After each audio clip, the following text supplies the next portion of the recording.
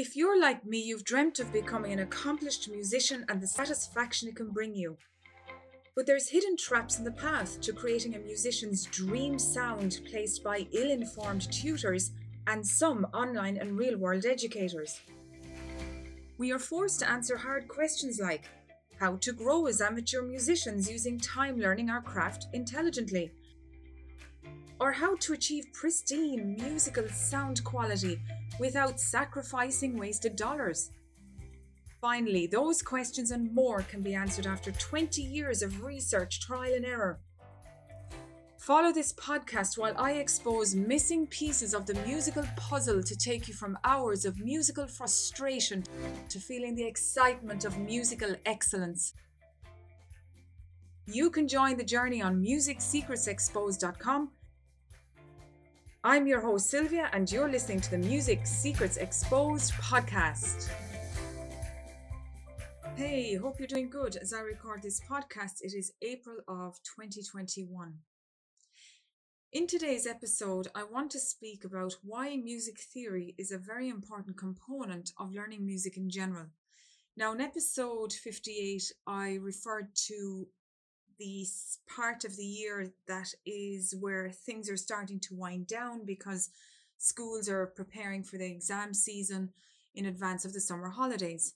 And clever parents and clever music students in general prepare now in their research for finding a good tutor, for going to the right school of music in advance of the new academic season, which happens anywhere between August through October of any given year.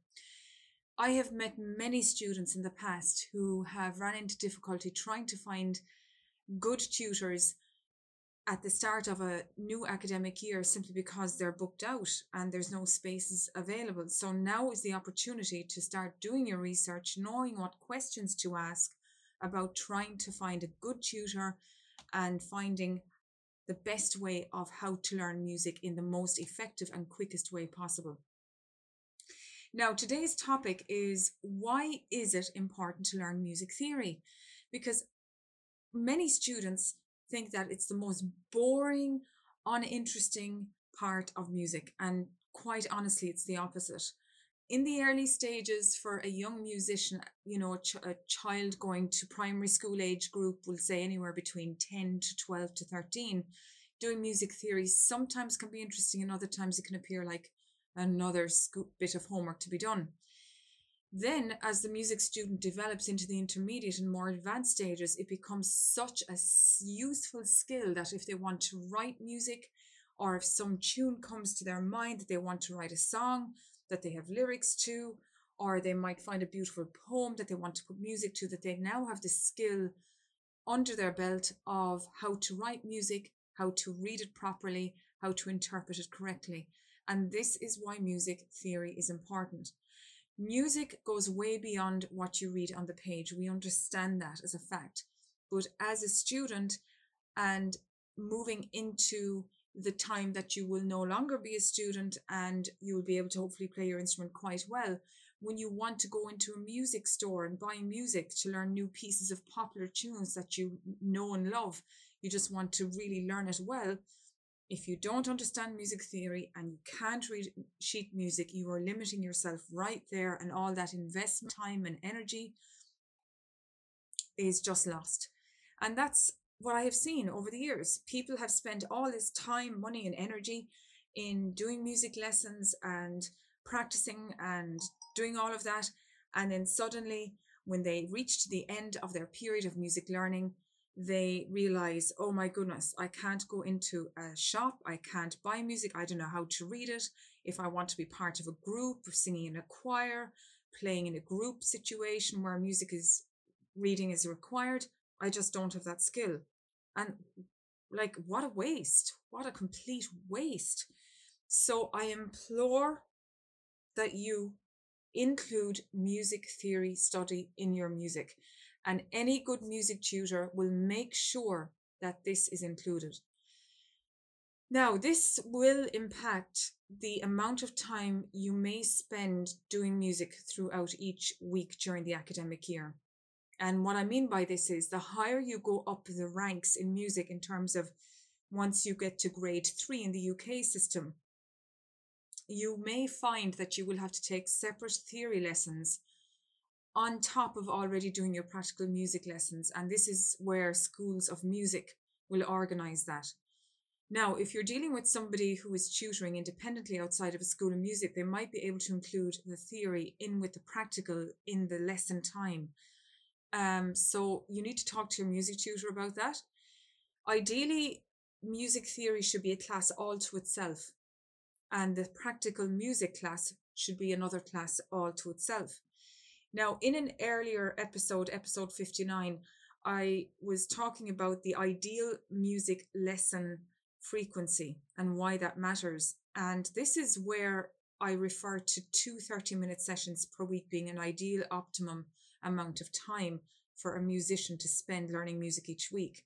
Now, I know there's a cost associated to that, but you've got to think about the long-term view. What do you want to achieve? Do you just want a partial music experience, or do you want the full-on experience of music, a skill that you can take with you for the rest of your life? So just think about these things. In my opinion, you don't want to be limited. You want to be fully educated, so as you can take on many genres of music, and that you can take music wherever you go, and you're not limited by what you don't know. So usually in schools of music from grade 1 to grade 5 in the UK system, you have a 30-minute practical lesson, and you may have a 30-minute theory lesson. And then from grade 5 going forward, you have a 1-hour theory lesson plus a 1-hour practical lesson each week. Now, again, that will be adjusted if you're dealing with a tutor who works outside of a school system. But still, that tutor should make sure that the theory is done well and that the practical is done well. And whatever length of time that tutor decides, if that tutor really knows what they're doing, you'll be well advised to follow what they tell you. So I hope that has given you some insight as to why music theory is important. We have to understand that you are limiting yourself if you don't do it. It might be a bit boring and a bit laborious to do it, but I guarantee you it's going to pay dividends down the line as you proceed in your musical journey. Now, that's it for today. Tomorrow I'm going to talk about practicing times, like how long should you practice your instrument each day? A good question. Talk to you tomorrow.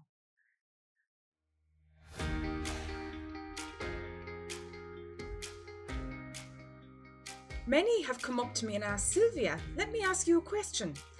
I've started learning music, but I am stuck. I can't get the sound I dream of. I've spent time and a lot of cash. I'm so frustrated. Or a parent has often asked me, I have a child who is not getting the results that we expected. I've invested a lot of dollars in music tutors and musical equipment. I'm so unsure. What can I do? My answer? Sign up for a free webinar at musicsecretsexposed.com, where I'll walk you through what you can do to get you or your child on the best musical path right away. My greatest joy is to save you heartache and frustration and replace it with the best musical version of you. Don't delay, capacity is limited. Open a tab and let's get you started at musicsecretsexposed.com.